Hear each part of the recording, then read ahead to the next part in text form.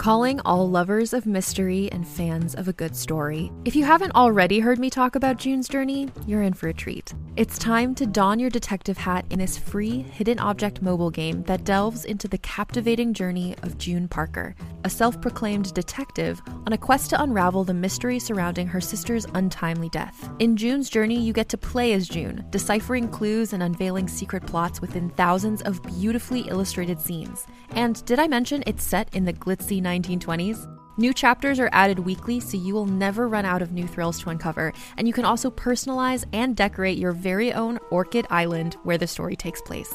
How sharp are your detective skills? Find out when you download June's Journey on your Android or iOS device, or play online via Facebook Games. Your detective journey awaits.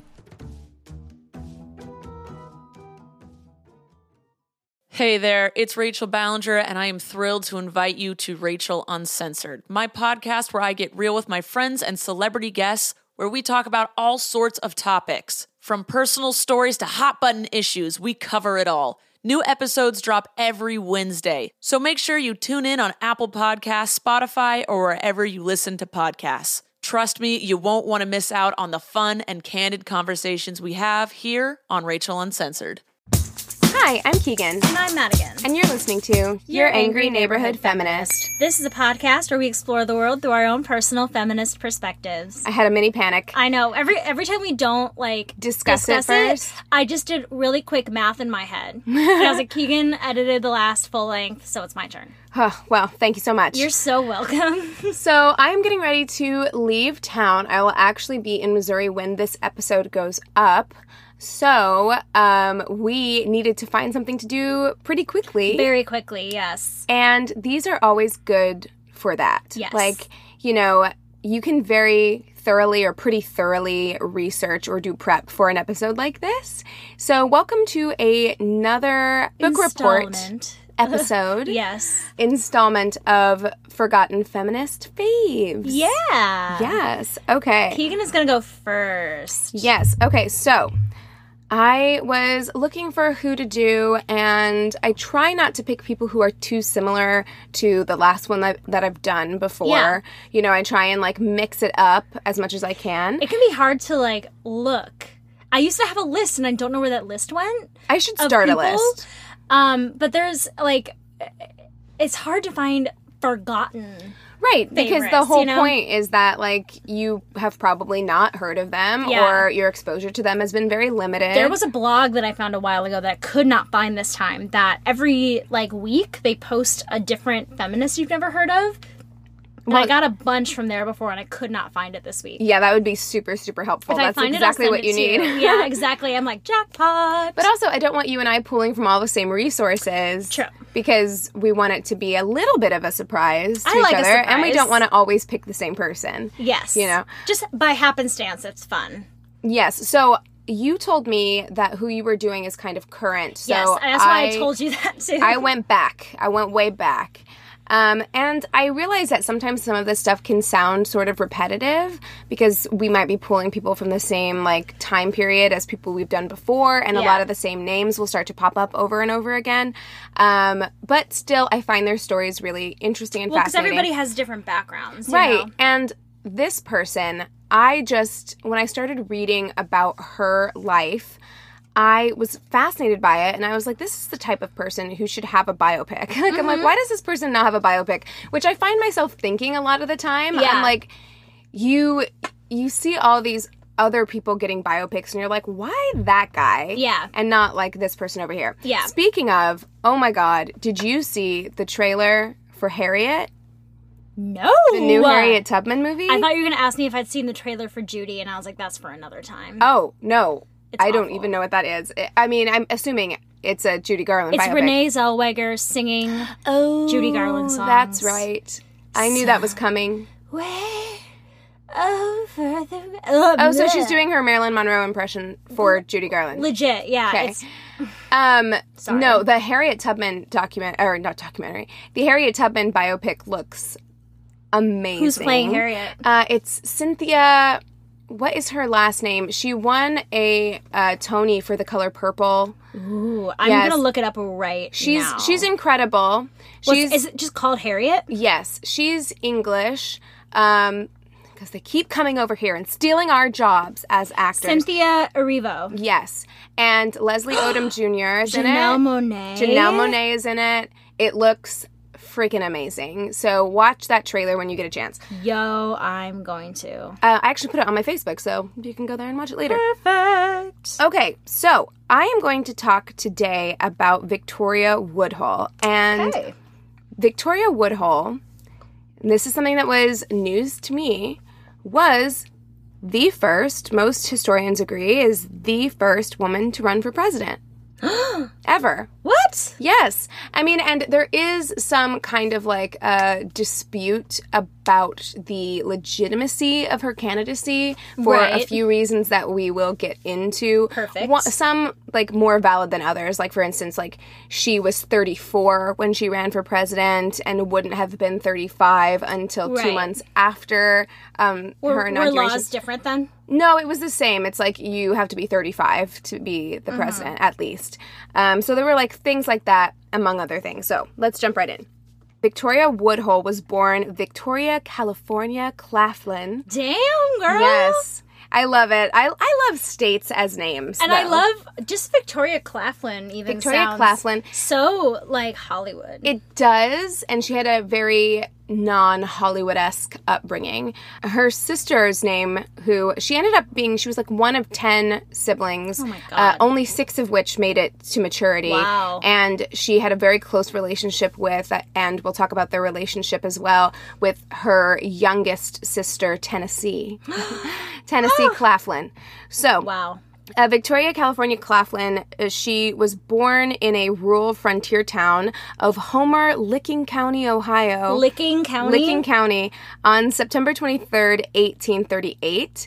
And her mother's name was Roxana Roxy Hummel Claflin, who was completely illiterate. Yeah. And her father's name was Reuben Old Buckman Claflin. You're making a face like that's sweet, but not gonna like him in a minute. He's Dick? Okay. He's Dick, yeah. I just love when people have like sweet nicknames. I know, it's Roxy and Old Buck. Yeah. Right? Let's go over for apple pie later and real get cute. The hot goss, right? Your daughters, Vicky and Tenny, how adorable. Oh. And actually Tennessee went by Tenny, which is really cute. So good naming, parents. Good naming. I mean, honestly, props on the naming. Yes.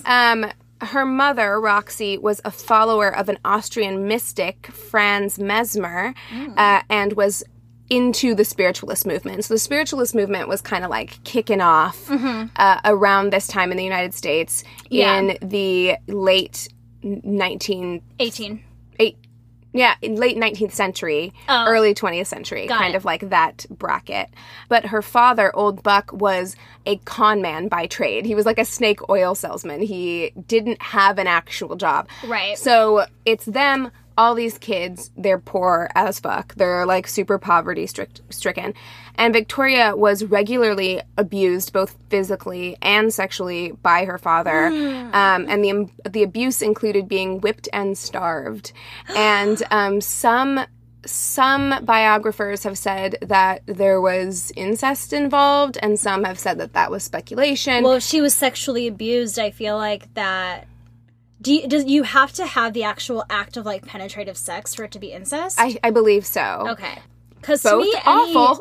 Yeah, because to me, any... Sexual act between blood family members, to me, would be considered incest. Right. Yeah. I mean, I would think so as well. I think maybe by technical terms, it has to be actual penetration. But all of it is terrible, regardless of, you know, what exactly it was.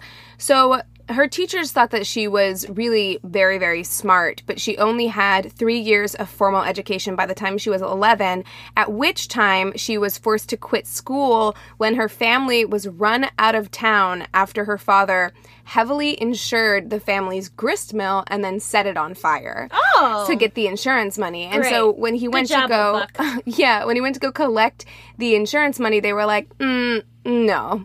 And his fraud and his arson was discovered. So a group of vigilantes ran the whole family off. Yeah. So that's what you get. Yeah.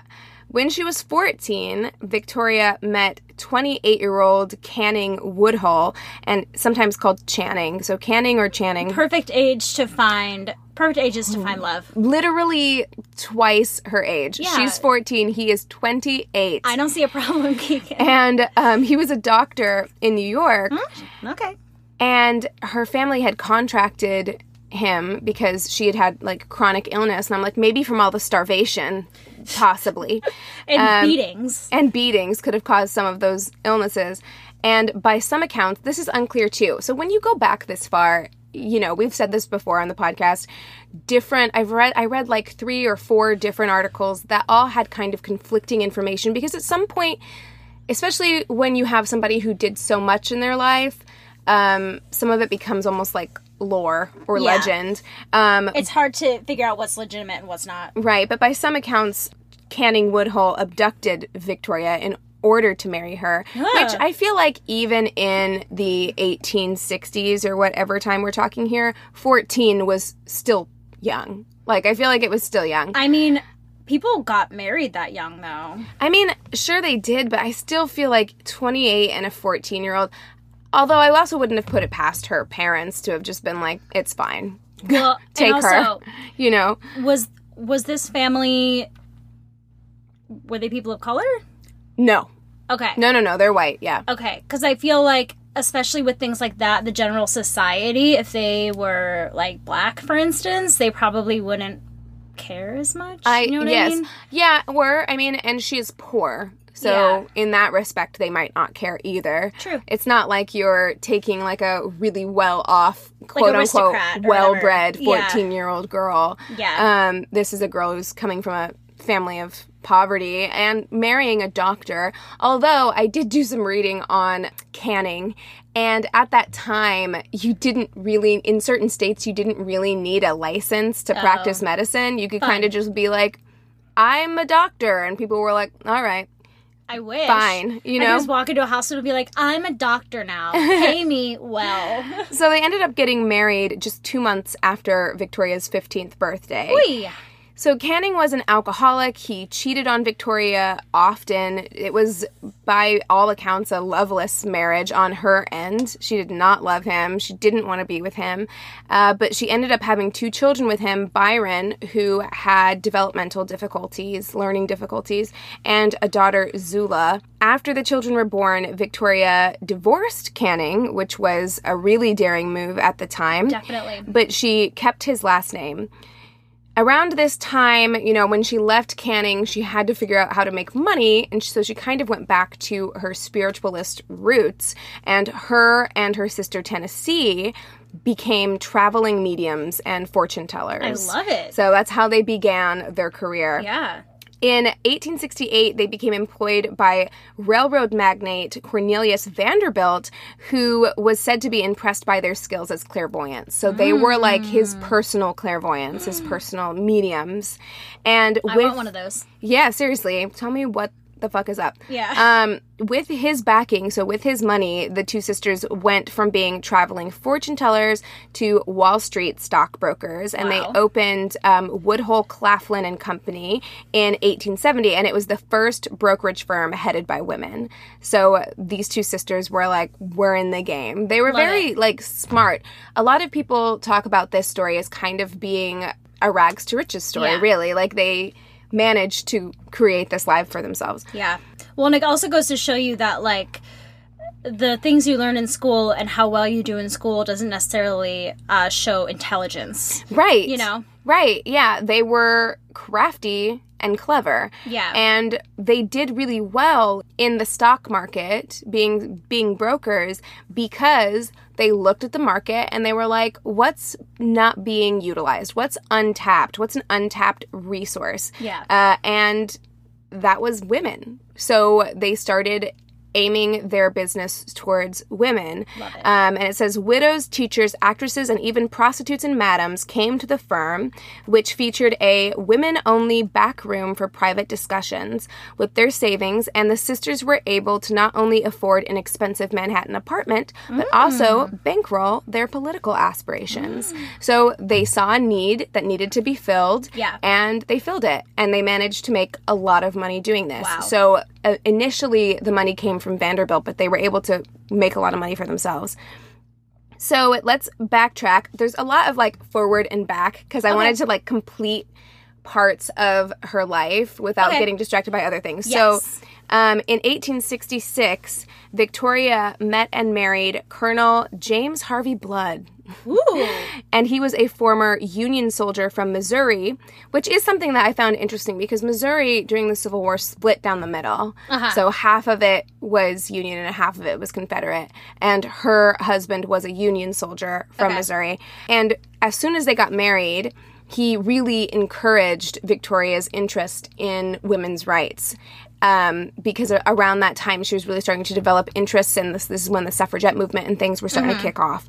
So both he and Victoria were free love advocates, which meant something very different in 1860 than it later became to me in like 1960s. It was more about a woman's right to marry, divorce, and bear children without government interference. So women who married in the United States in the 19th century were usually locked into those unions pretty much. They didn't have a lot of recourse. Even if they were loveless, like her first marriage was, it was still difficult for her to get a divorce, and could have been much more difficult, I'm sure, if her husband had wanted to make it more difficult. Yeah. So divorce was really limited by the law, and it was, of course, socially scandalous, and women who divorced were oftentimes stigmatized and ostracized from society. And Victoria Woodhull, you know, she concluded that women should have the choice to leave unbearable marriages if they wanted to. She lived her whole life having monogamous relationships, which is not what we think of as free love. Yeah. But she also said that a woman has a right to change her mind within those relationships. And she also believed that the choice to have sex or not was, in every case, the woman's choice, since this would place her in an equal status to the man who had the capacity to rape and physically overcome a woman, whereas a woman did not have that capacity with respect to a man. She said, I think that makes sense. Yeah. So it should be her decision whether or not to engage in sex. Yeah. And she said, to woman, by nature, belongs the right to sexual determination. When the instinct is aroused in her, then and only then should commerce follow. When a woman rises from sexual slavery to sexual freedom into the ownership and control of her sexual organs, and man is obliged to respect this freedom, then will this instinct become pure and holy. Then will woman be raised from the iniquity and morbidness in which she now wallows for existence, and the intensity and glory of her creative functions be increased 100-fold. And in this same speech, she said, yes, I am a free lover. I have an inalienable, constitutional, and natural right to love whom I may, to love as long or as short a period as I can, to change that love every day if I please, and with that right neither you nor any law can frame have any right to interfere. So, yeah, I love that. It's an incredibly progressive idea. Yes, thank you. I was going for something else, but thank you so much. Yes. Yeah, it's an incredibly progressive thing to say at that time. So she also rallied against hypocrisy because men were allowed to have mistresses pretty much out in the open. They were allowed to engage in prostitution, and it was never really, the onus was never on them. Right? Like, if they engaged in prostitution, the prostitute would be shunned from society, but not the man who was engaging in it. She believed, actually, in the legalization of prostitution. She also became the first woman to testify before the Congressional Committee upon her appearance in support of women's suffrage, with the House Judiciary Committee in 1871. And not only did she appear before the committee, but she also argued that the recently passed 14th and 15th Amendments also granted women the right to vote. So we have talked about that several times on this podcast. And that was basically saying that, like, all men, regardless of their race and regardless of their, landowning status, should have the right to vote. Yeah. And this is something that a lot of suffragettes also fought for. This is what they said. They were like, well, that we should also have the right to vote. Be a part of that, yeah. But she was the first one to testify before the Judiciary Committee about that, as far as women go. And although she would not actually be able to vote for herself, because legally women did not have the right to vote, in 1870, she declared that she was going to run for president. And her campaign was financed by money that she and her sister had made on Wall Street. And she was nominated for president by the Equal Rights Party, which is a party that she helped organize and create. She spoke publicly against the government being composed of only men. She proposed developing a new constitution and a new government, and her party actually nominated Frederick Douglass to be her vice president. Wow. Though he never acknowledged the nomination. So he was never like, yes, girl, I'll be your vice president. Vice. Yeah. But that's how progressive this party was. Like, they were like, we're going to have a woman run for president, and we're going to have a black dude be her vice in 1870, which is crazy. On May 14th, 1870, Victoria and Tennessee used money that they had made from their brokerage firm to found a newspaper called the Woodhull and Claflin's Weekly. And at its height, it had a national circulation of 20,000, which for an independent newspaper is actually pretty good. Really huge. And again, 1870, and this is the primary purpose of this newspaper. It was not only to support Victoria Woodhull's nomination for president, but it also, in the 6 years that it was published, it really advocated for feminism. It was actually one of its primary goals, and it was notorious for publishing controversial opinions, advocating, among other things, sex education, free love, women's suffrage, short skirts, spiritualism, and vegetarianism, and licensed prostitution. Wow. That's basically, this was like the most liberal paper ever to exist at this time. Yeah. And it also is known to be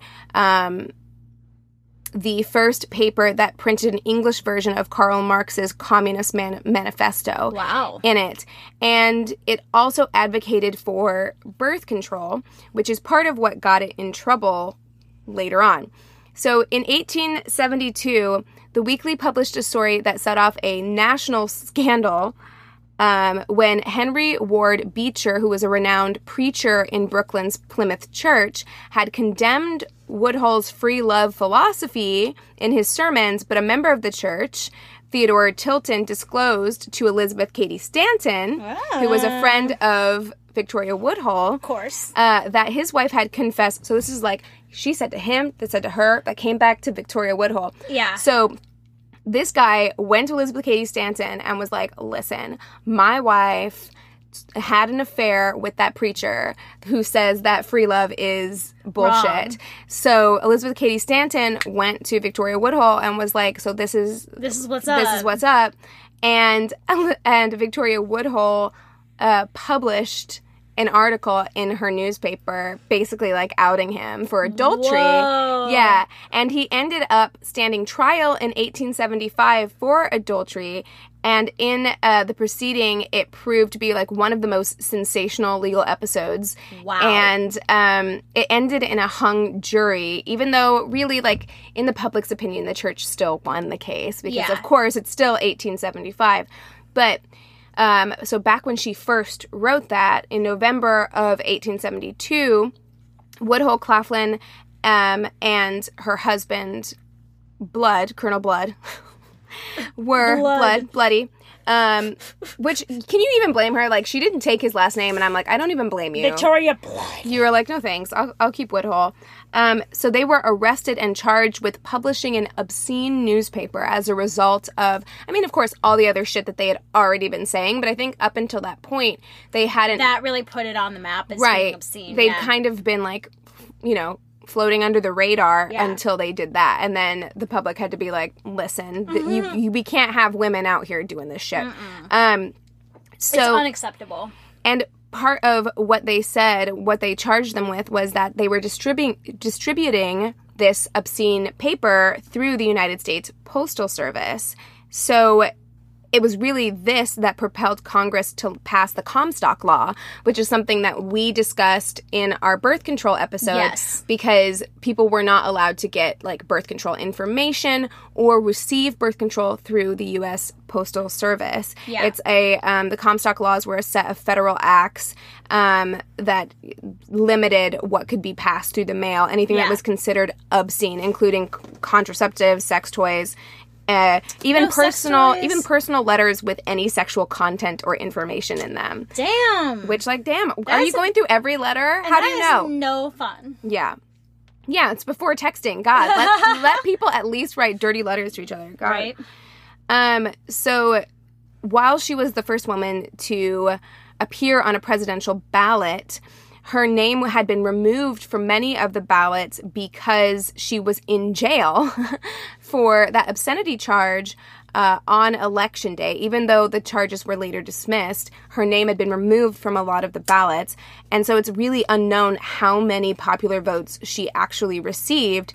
And a lot of people argued the legitimacy of her candidacy because she was 34 at the time when the constitutionally mandated age was 35. Yeah.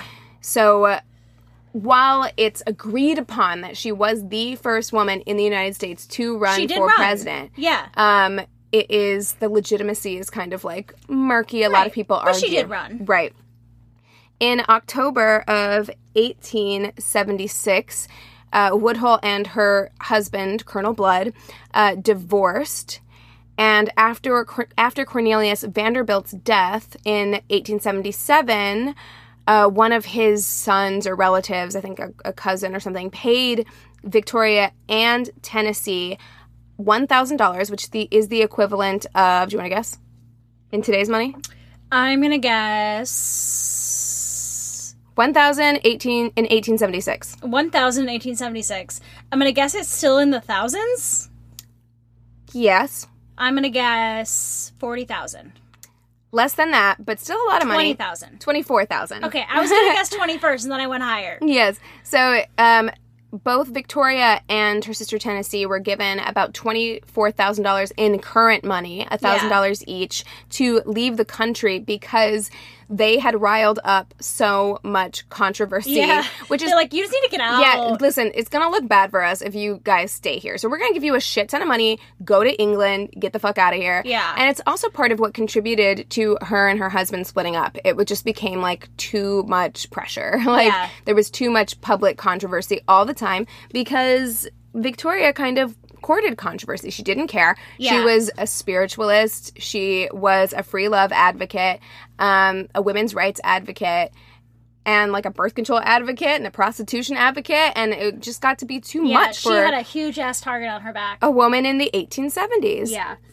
So they went to Great Britain in August of 1877, and she continued doing her work. She continued public speaking, and it was at one of those public speaking appearances in London where Victoria met a banker named John Bilduff Martin, and she married for the third time, and she, from then until her death, went by Victoria Woodhull Martin, which if I were Colonel Blood, I'd be like, I'm the only husband whose name you didn't take? Like, really? Like, but come okay. on. Come on, Vicky.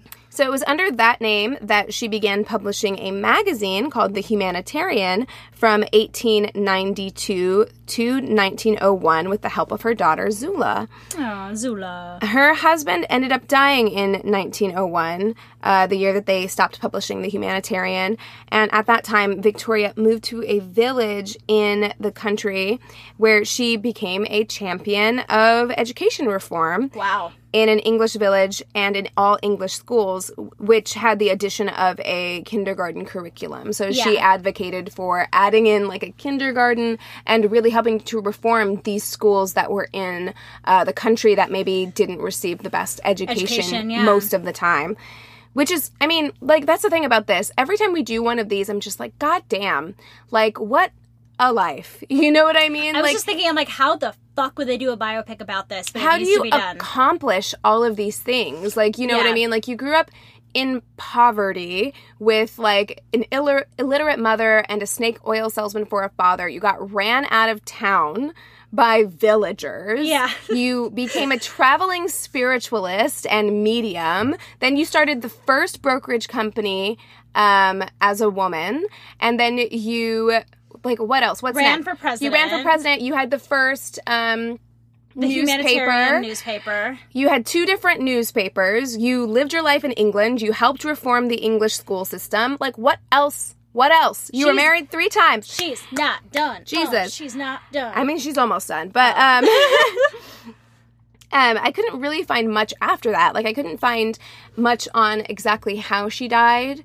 Or what happened really after all of her work with the English school system. Maybe after that she was like, I'm tired. I'm just going to live in the country and chill now. Like, I'm done. I don't know. I don't think she can do that. Because that was in 1901, and I really didn't find a whole lot about her after that until her death in 1927, which is 7 years after women gained the right to vote in the United States, although she never did vote in the United States because she didn't live here at that time.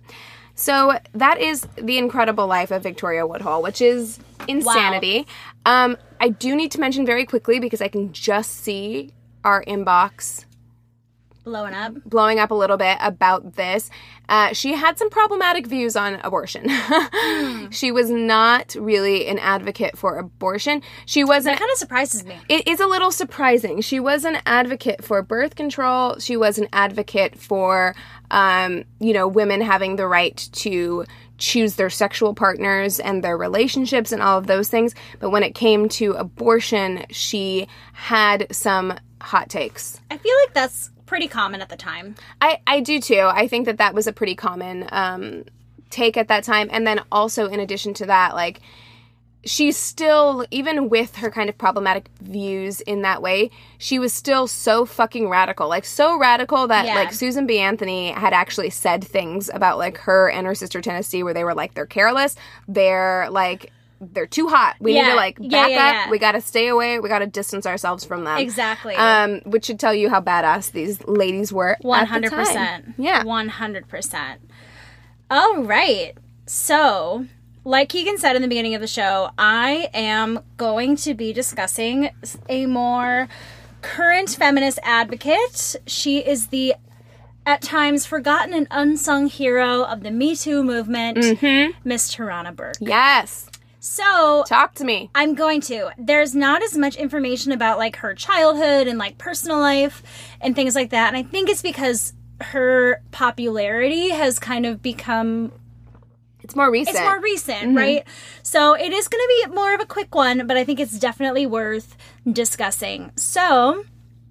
Tarana was born on September 12th, 1973 in the Bronx, New York.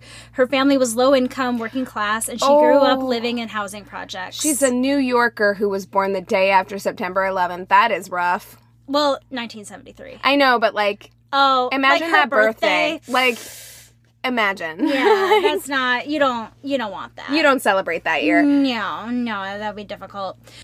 So she was raped and sexually assaulted as a child and a teenager. And because of this, her mother encouraged her to get involved in the community to help her recover from her trauma. She was like, put it back into the community. This is going to help you heal, that kind of thing.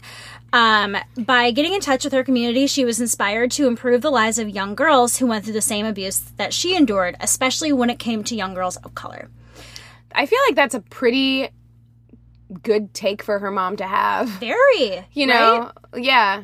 I mean, you know, some therapy and stuff would be good too. Didn't say whether or not she was like... hopefully it's a multifaceted kind of like response to the situation. But I think that I don't hear a lot of people saying that. Like, you know, maybe it would help if you like talked to other people, formed a community. Exactly. So she attended Alabama State University and then transferred and graduated from Auburn University. While in college, she organized press conferences and protests regarding economic and racial justice. She then moved to Selma, Alabama in the late 90s. So she was not in New York during September 11th, but still a New Yorker. Native New Yorker. Yep, exactly. So in 2003, she developed the nonprofit Just Be, an all-girls program for young Black girls between the ages of 12 and 18. So now I am going to tell you about Just Be Incorporated. So in 1997, Tarana met a 13-year-old girl named Heaven in Alabama. Heaven got her attention and began to tell Tarana her story. Tarana recalls that she tried to walk away as she saw, quote, a deep sadness and yearning for confession that I immediately wanted no part of. Then Heaven begged her to listen. Tarana recalls, she struggled to tell me about her stepdaddy, or rather her mother's boyfriend, who was doing monstrous things to her developing body. I was horrified by her words. The emotions welling inside of me ran a gamut, and I listened until I literally couldn't take it anymore. She then cut the girl off and sent her to another counselor. She says, I watched her walk away from me as she tried to recapture her secrets and tuck them back into their hiding place. I watched her put her mask back on and go into the world like she was all alone, and I couldn't bring myself to whisper, me too. Tarana realized she never wanted another girl, especially a girl of color, to feel silenced by her abuse. So 10 years after that conversation, she created Just Be Incorporated, a nonprofit that helps victims of sexual harassment and assault. So she's been doing Just Be Incorporated for a while. And then in 2006, she started using the phrase Me Too. It started by her using this phrase on MySpace as a way to raise awareness of the pervasiveness of sexual abuse and assault in society. The phrase Me Too was used to promote empowerment through empathy among other women of color who were sexually abused. So this was very much like for her community to have a place to discuss it, because I do think that, as it still is today, I mean, 2006 wasn't that long ago, but we tend to believe the young white girl, she tends to immediately receive therapy, medication, anything she needs, and sympathy from the people around her, where I feel like Tarana never really received true sympathy. I mean, her mom said put it back into the community, but she probably didn't feel the acceptance. And let me tell you this, as someone who's been sexually abused, it's never easy to come out and say what your problems are. But I feel like when that did happen, people who were poverty-stricken or people of color were probably not taken as seriously. Right. Well, I mean, we've already talked about the way mental health is handled in communities of color. Specifically, I can speak to the way that it's handled in Black communities. And then also we have also discussed, there are just so many factors here, because we've also discussed the fact that historically Black women have been hypersexualized, and that will work to desensitize people to sexual assault or sexual violence. And I think even to young girls, because this was geared toward 12 to 18-year-old girls. You know, and I feel like the sexualization of Black women, especially as adults, can tend to trickle down into the illegitimacy of a young Black child who's being hurt, or seeing it as like a cultural difference, I think is very common. Right. Well, and also, a lot of the time, Black girls mature faster. Their bodies mature faster. Yeah. than white girls typically. White girls tend to stay smaller, longer. They don't develop boobs and hips and things as quickly in general. And then also, as we've talked about, women of color are more likely to be sexually assaulted in general. Yeah. Black women, Native women, you know, those people are more likely to be sexually assaulted. So you compound all of these issues. Yeah. And it really does speak to the fact that we needed something to fill that void. Like, there needed to be someone there for these girls because society was really set up for against them. them. Yeah. And I love that her whole slogan is empathy by empowerment. You know, it's like being empathetic with one another and being able to empower each other through their shared traumatic experiences, which is something that then led into the Me Too movement. Yes. So over the next decade, she, you know, worked on developing the Me Too movement. It was something that, like, I think was very much still a part of her nonprofit, Just Be, but she was definitely still speaking with that phrase, Me Too, quite often. She expanded and started after-school and youth training programs along with written and multimedia resources helping survivors of all ages heal through shared empathy. When the hashtag #MeToo began to become widely popular in our culture, she began to use the media spotlight to emphasize the movement's core mission. Quote, "Too much of the recent press attention has been focused on perpetrators and does not adequately address the systematic nature of violence, including the importance of race, ethnicity, and economic status, and sexual violence and other forms of violence against women. We believe that women of color and women who have faced generations of exclusion should be at the center of our solutions. Yes. This moment in time calls for us to use the power of our collective voices to find solutions that leave no woman behind."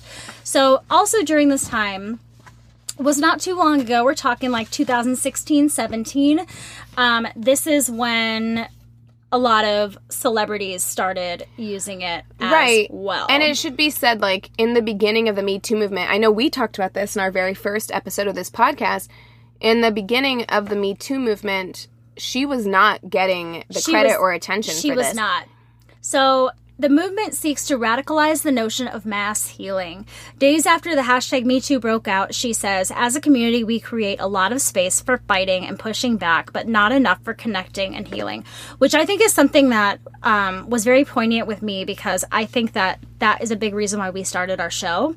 Yes. Because we were feeling so angry and we wanted to fight, where we've found healing through unity and through communication. And connecting, exactly. And not about getting people up in arms and angry and wanting people to riot, but more a community for us to feel like we're being heard and that we support each other and all these different things that we're going through. Right. I mean, there's a time and a place for that energy, you know, for that, like, riotous energy. Totally. There's a time and a place for that. There's also a lot of good that can be done in channeling that energy into empathy and support for others, you know. Well, and she even goes on to say that she doesn't believe in sacrificing everything for the cause. She believes it's about joy, not trauma, which I think is a very progressive way of thinking about things, because when you've been through trauma, that is the hardest thing to find again, is joy and happiness. And being able to have empathy for each other and empower each other, you're bringing that joy back into people's lives and you're giving them a new meaning. It's not about sacrificing or, you know, playing victimhood all the time. It's about empowering yourself to be able to make a change in a joyful way that's going to make you more connected to everybody in the world. You know what I mean? Yeah, absolutely. I mean, and it's also important not to be so absorbed or let yourself get completely swallowed up by martyrdom. Yes. Because I think that can be an easy thing to happen to you. Yes, exactly. Oh, I did forget to mention that she moved to Philadelphia in 2008. But I digress.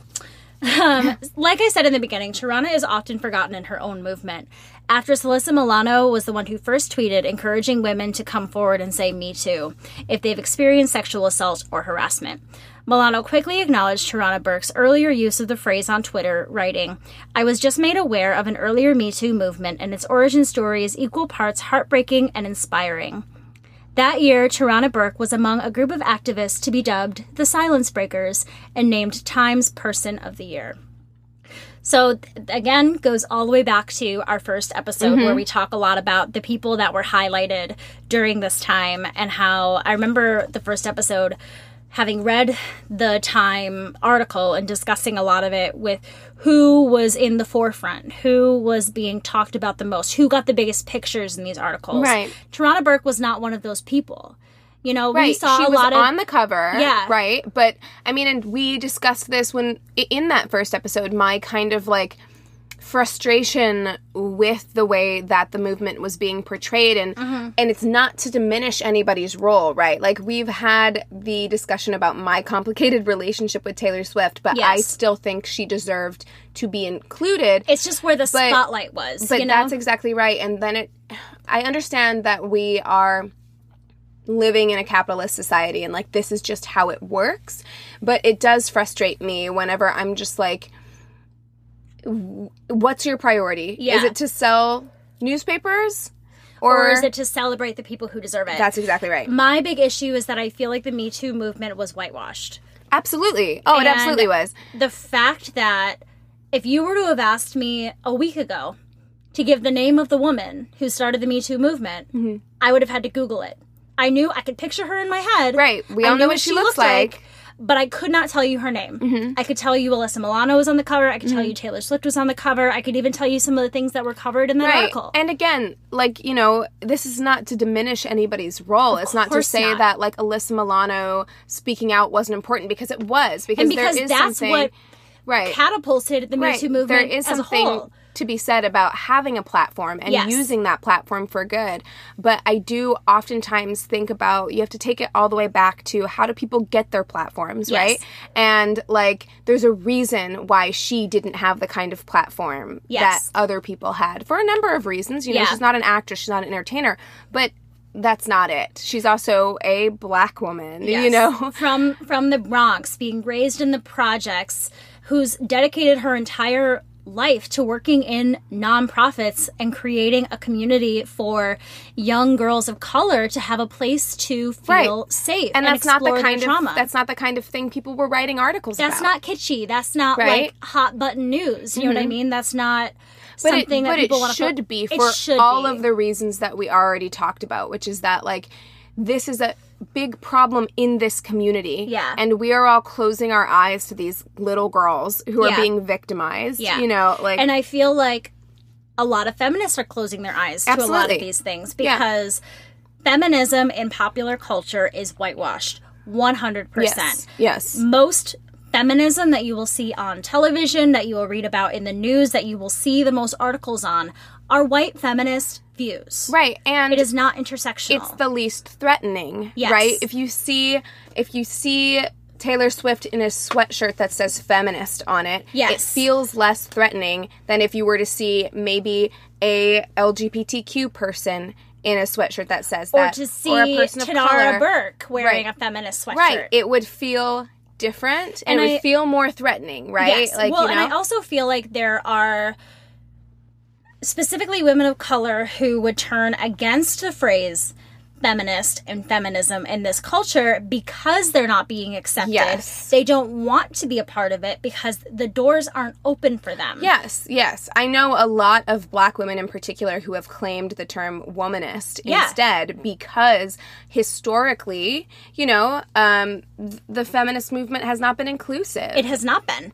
And until that becomes more obvious to people, you know, it's not just you and I talking intersectional feminism. Until that is the norm, that's what's going to happen. Right. It shouldn't have to be said. Intersectionality should just be feminism. That shouldn't be something that has to be said. But unfortunately, I have had many problematic conversations with many people who claim to be feminists about aspects of their feminism that is not intersectional. Yeah. You know, so it's a really, really important thing to be talking about. Yeah, and I just feel like Tarana just didn't get the respect and the accolades that she deserved. She did win awards. She, in 2018, She Knows Media gave her the award of Voices of the Year Catalyst Award. In 2019, she won the Trailblazer Award.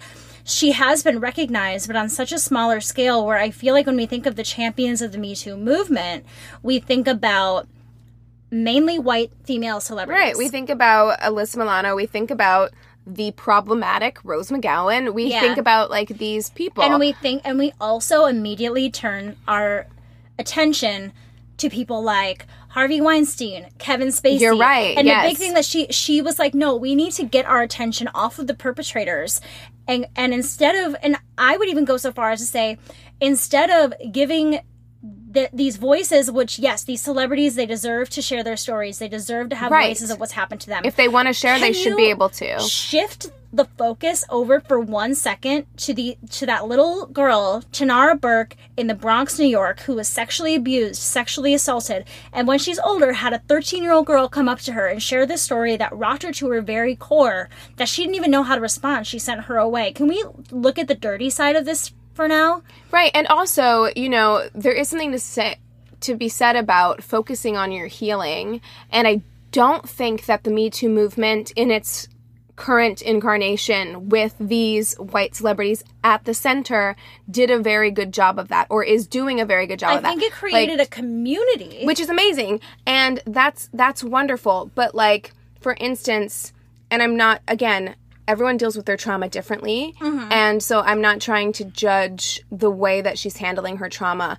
But so much about what Rose McGowan was doing, for instance, was not focusing on her healing. Well, you remind me of a few things that she did. Well, I remember that there was that big thing. She's pretty much considered a, like, TERF, like, trans exclusionary. Yeah.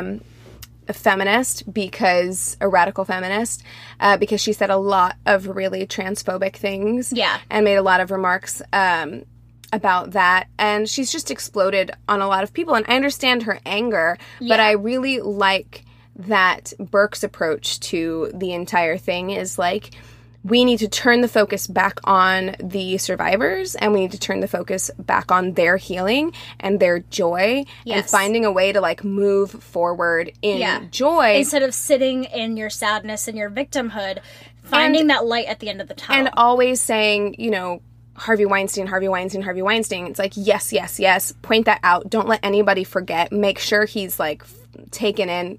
You know, fuck him up, burn it down. I feel that way. Yeah. But also, where can we find a balance with making sure that the mental health of the survivors is at, you know, our utmost attention at all times? Yes. You know, I think that that's so important. And not being blind to different stories of sexual assault. Absolutely. Because people, I think, liked the idea of the celebrity sexual assault scandal. Well, and the celebrity sexual assaulter. Yes. Like, Harvey Weinstein made such a... it was salacious. It was like this super rich, grimy, gross producer. You have the obvious casting villain. couch element. Yeah. Yes, you have your damsel in distress with these beautiful actresses, and you have your obvious, slimy, gross villain. It's like a movie, and you don't take a hard look at the everyday victims of sexual assault. And that although is you hear it on the news every fucking day and don't care. And you don't care, but I will say that is something, no matter who fucking started it, no matter who got it popularized, that is something that Me Too, I think, did do well. Yeah. In that you were now seeing your friends, your coworkers, your, you know, family members coming out and saying, like, here is a story of something that happened to me.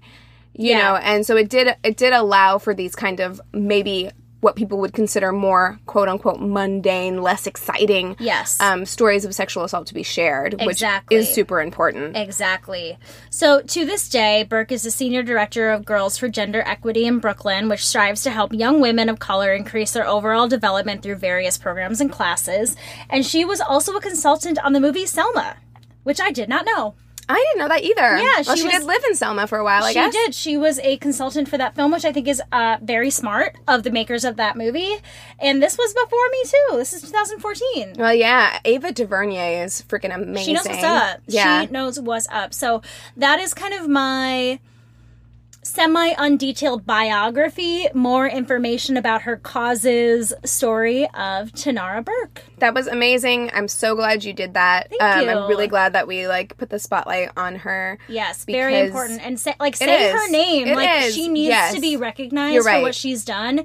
And if you hear your friends talk about the Me Too movement or you talk about the Me Too movement, make sure that she's credited. Make sure that you say her name and that the world knows who started this entire thing and what her vision was. And I'm so we don't get distracted. Interested in learning more about her and her causes. I'm very interested in being involved. I want to know more about her childhood. I want to know more about her personal struggles and how she came to that. Because that, she obviously went through a lot with what we've read. But I want to know more about how she came to the ideas of turning this anger into joy. Yeah, where did this philosophy come from? I think that is so important. And I also just would love to know, what are ways that I can get involved, because I find her philosophy to be so appealing. Yeah. That it does focus on the healing that survivors need to go through. Yeah. Because especially in these communities of color, I feel like the cycle can never be broken. Yeah. Someone needs to throw a wrench in the wheel. Right. We got to break the wheel, you know? Someone has to go in there and, allow these people to talk about their trauma and then heal from their trauma. That it needs to happen. I bet if I were to read more interviews, I could find ways of getting involved. I mean, I would recommend going to the Just Be Incorporated website. Mm-hmm. I would look to see if there is any sort of community outreach programs where you live that have the same ideology.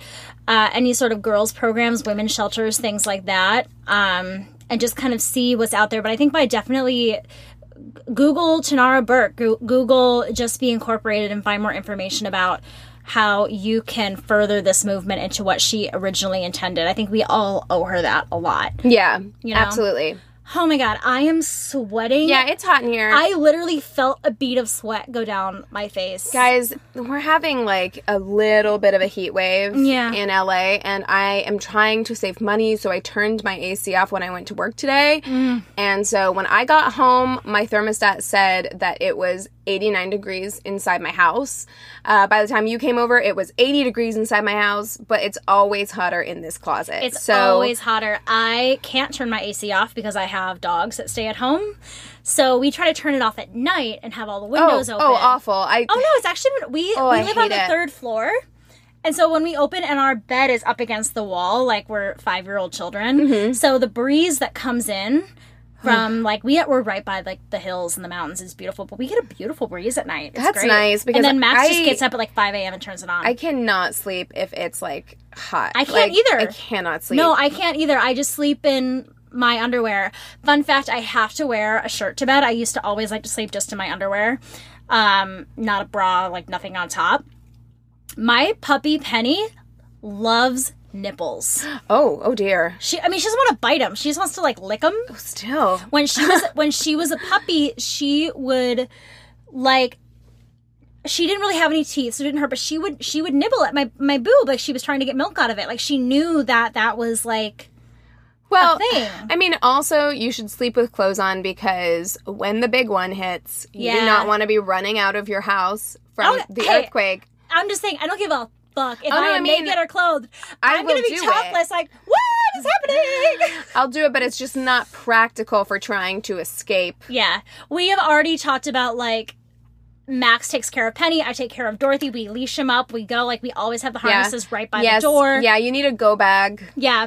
We had a go bag when the fires were happening a couple years ago, and we put all of Dorothy's papers in a backpack and made sure we have it. Yeah, you got to get papers. You got to get canned goods, water. I mean, honestly, it sounds like for all of you who don't live in Los Angeles, it sounds like we're being paranoid. We're not. No. We're soups overdue for a huge earthquake. There was a podcast called The Big One where it just talked about how to prepare yourself for the earthquake, because it's coming. It's fucking. I mean, it could be after we die, but it is coming, and we have to be prepared until. The day we die. It's gonna come before that. I mean, I heard it was between now and 50 years, because our we are overdue for one on the San Andreas. So anyway, this is not important, and Madigan is about to die from heat exhaustion. So is my face just red? I mean, you're a little pink. Do I look like I have blush on? A little bit. Yeah. I just remember that from last year, especially when I have mascara on today. I feel like I have like a full face of makeup on. Like I have highlighter. Should go out after this. Fuck no, I'm going to bed. All right, you guys, thank you so much for listening. If you want to say something about this episode, if you want to send in sister solidarity stories or any other listener mail episode ideas, go ahead and email us at neighborhoodfeminist@gmail.com. You can direct message us and follow us on Instagram. That's where it's at Angry Neighborhood Feminist. We sometimes go on Twitter. Go ahead and follow us there at YANF Podcast. YANF Podcast. We have a Facebook business and group page. You can rate and review us on our business page. We like it a whole lot, and we like it even better when you rate and review us on Apple Podcasts. It means so much to us. Also, go ahead and listen to us on Radio Public if you haven't already. It's free for you. Help us out a little bit. I feel like it's scripted now when I say it. I know. Yes. Because I say the same thing over and over again, but it doesn't mean I don't mean it. It's all 100% from the heart, you guys. So I think that's all we have for today. With all that being said, we encourage you to rage on. Bye.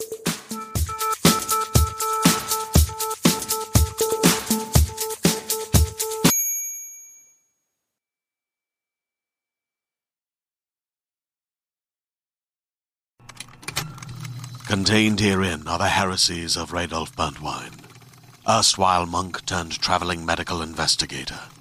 Join me as I uncover the blasphemous truth of a plague-ridden world, that ours is not a loving God, and we are not its favored children. The heresies of Radolf Burntwine, coming January 2nd, wherever podcasts are available.